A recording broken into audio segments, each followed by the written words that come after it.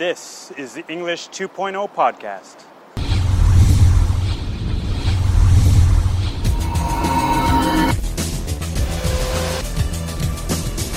Communicate globally.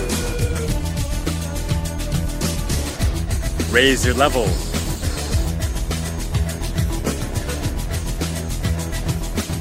Speak English naturally.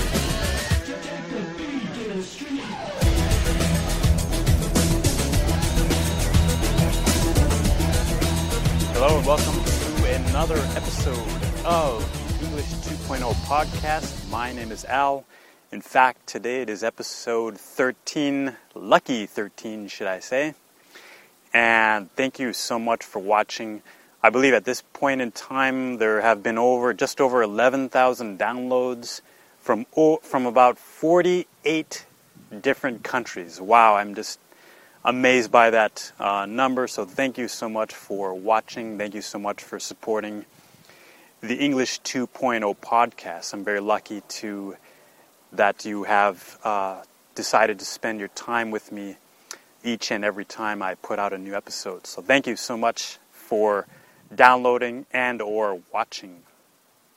As you know, in this podcast we don't always talk about, phrases and grammar and stuff like that. Of course it's important, but we want to talk about how to truly raise your level, how to, rise above the average level, rise above the average English-speaking student, people who are learning English as a second language, okay? Because we realize that, being average, being normal is not necessarily a good thing. In fact, in most cases, it's not really that good. We want to be excellent, and we want to be exceptional. We want to be on that next level. We want to be communicating at a very high level. And that's the reason I put out this podcast, is I want to talk to people just like you who have the same, way of thinking as me and the same way of thinking as this English 2.0 community. All right, in today's main topic, we're going to talk about fears of speaking English. All right, now I know when we speak another language, our second language or third language, we sometimes, feel afraid because of different reasons. And today we're going to discuss those reasons because I think it's important that we really understand why we're often afraid, because it may cause us to be hesitant or not communicate successfully in the future, or not allow us to reach our future goals. So let's discuss 3 of these fears today. The first one is the fear of not being polite enough. Okay, so for example, perhaps in a business setting, writing email or meeting a client, or not even in business, perhaps on your personal time, meeting a friend overseas. Sometimes we feel like, not intentionally, we're not being rude, but we feel like we might accidentally say something that may cause the listener to feel offended or just discomfort or possibly angry.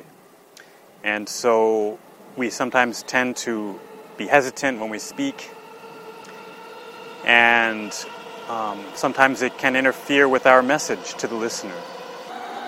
Okay, so how do we overcome this fear of not being polite enough? Okay. Well, you really have to understand that it's very hard to offend someone in English, in my opinion. You really have to, feel it, in your heart, and you really have to, know the language that you would use to offend someone or be very impolite. In my opinion, it's very hard to cause someone to feel discomfort or anger toward you without really trying. Okay, so in other words, if you say something that is not the highest level of politeness, but just a little bit below the right level, I think the listener is going to understand and the listener is going to really, take that into consideration and know that perhaps it's just a cultural misunderstanding, or they're going to give you a little more slack, as we say. They're not going to be so offended. So, in other words, the cure for that is, just try. You have to try, you have to test. Now, if you are still very afraid of this, the best thing is to test with your teacher and ask your teacher for feedback. If you're feeling a little more courageous, test it out with a client or the next time you meet your friend, and just notice their reaction, watch their feedback, and see what works, see what doesn't work. And don't be afraid, just test it out. Just know that it's very, very hard to really offend someone in English. So give it a shot. I'm sure you can do it. All right, the next fear we'll discuss today is the fear of not being understood. Okay, so for example, if you say something and the listener gives you a strange look like, what? Or perhaps they don't make eye contact with you and they lose interest. Okay, well, yeah, that is a bit scary of a thought if somebody doesn't understand what we're saying, because that'll cause us to feel, we'll feel like our English is not good enough, in our skills are not good enough, our vocabulary is not enough to communicate successfully. We're going to be discouraged to communicate the next time, or we're going to lose confidence in trying to, speak English in the future. Okay, so how do we overcome this fear? Well, we have to understand, we have to trust that the listener is listening to try to communicate with us. Okay, they're trying to understand us. They're not listening to point out all of your mistakes. Okay? They want to hear your message, and they are interested in you. That's why they're talking to you. Okay, so in many cases, they're going to give you another chance. Okay, they're going to say like, "Oh, I'm sorry. Could you say that again?" Or, "I'm sorry, I didn't understand that. Could you rephrase that?"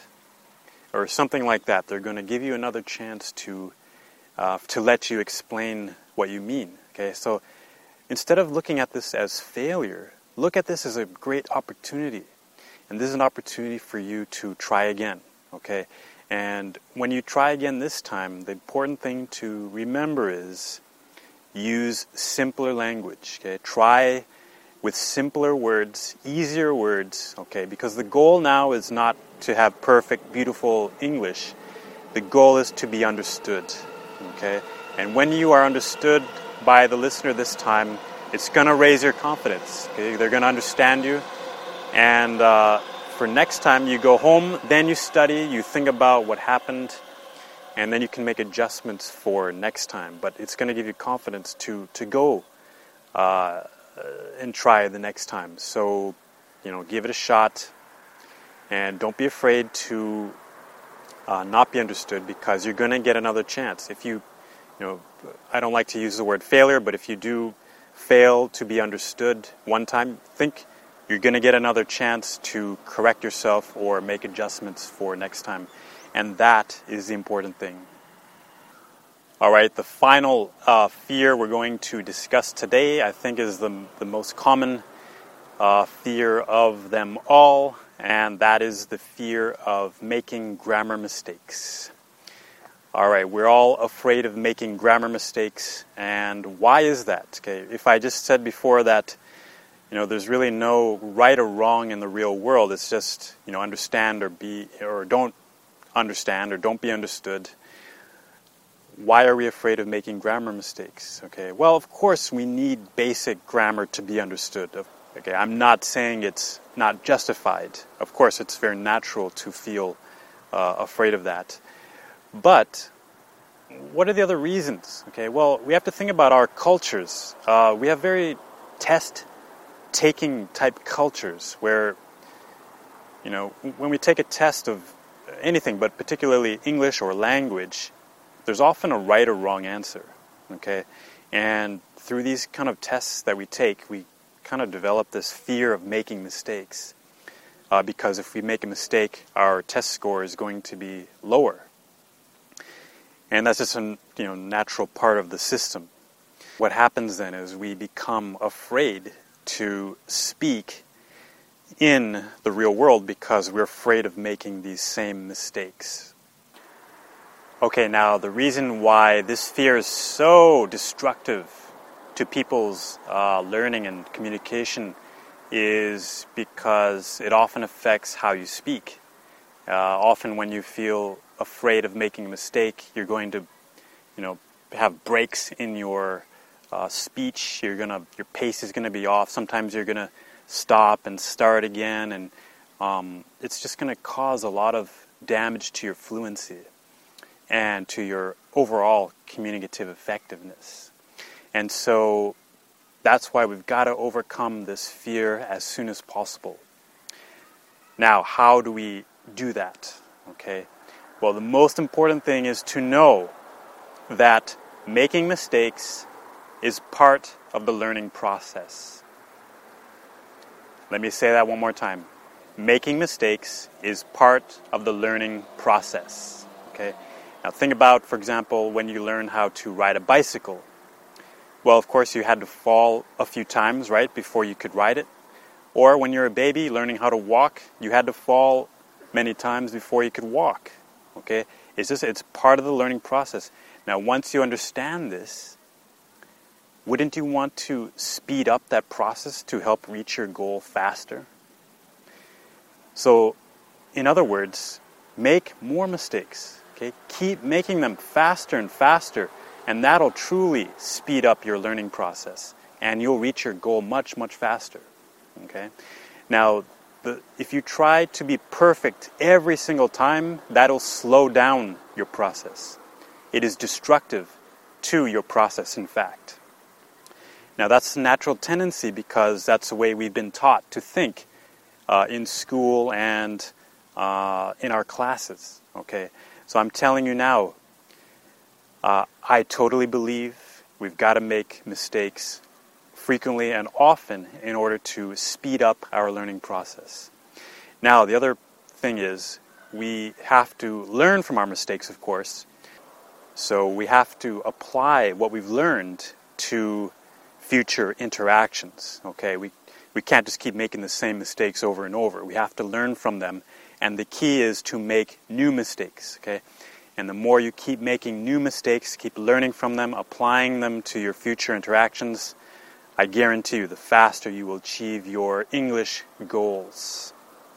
Okay, so here's your action plan for today's lesson. Number 1, always speak with confidence. Number 2, know that the listener wants to communicate with you. And number 3, make lots of mistakes and make new mistakes.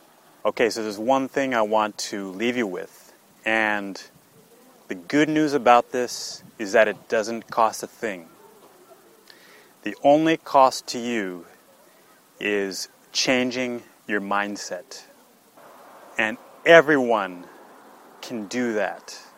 Everyone has the chance, has the ability to raise their level to English 2.0.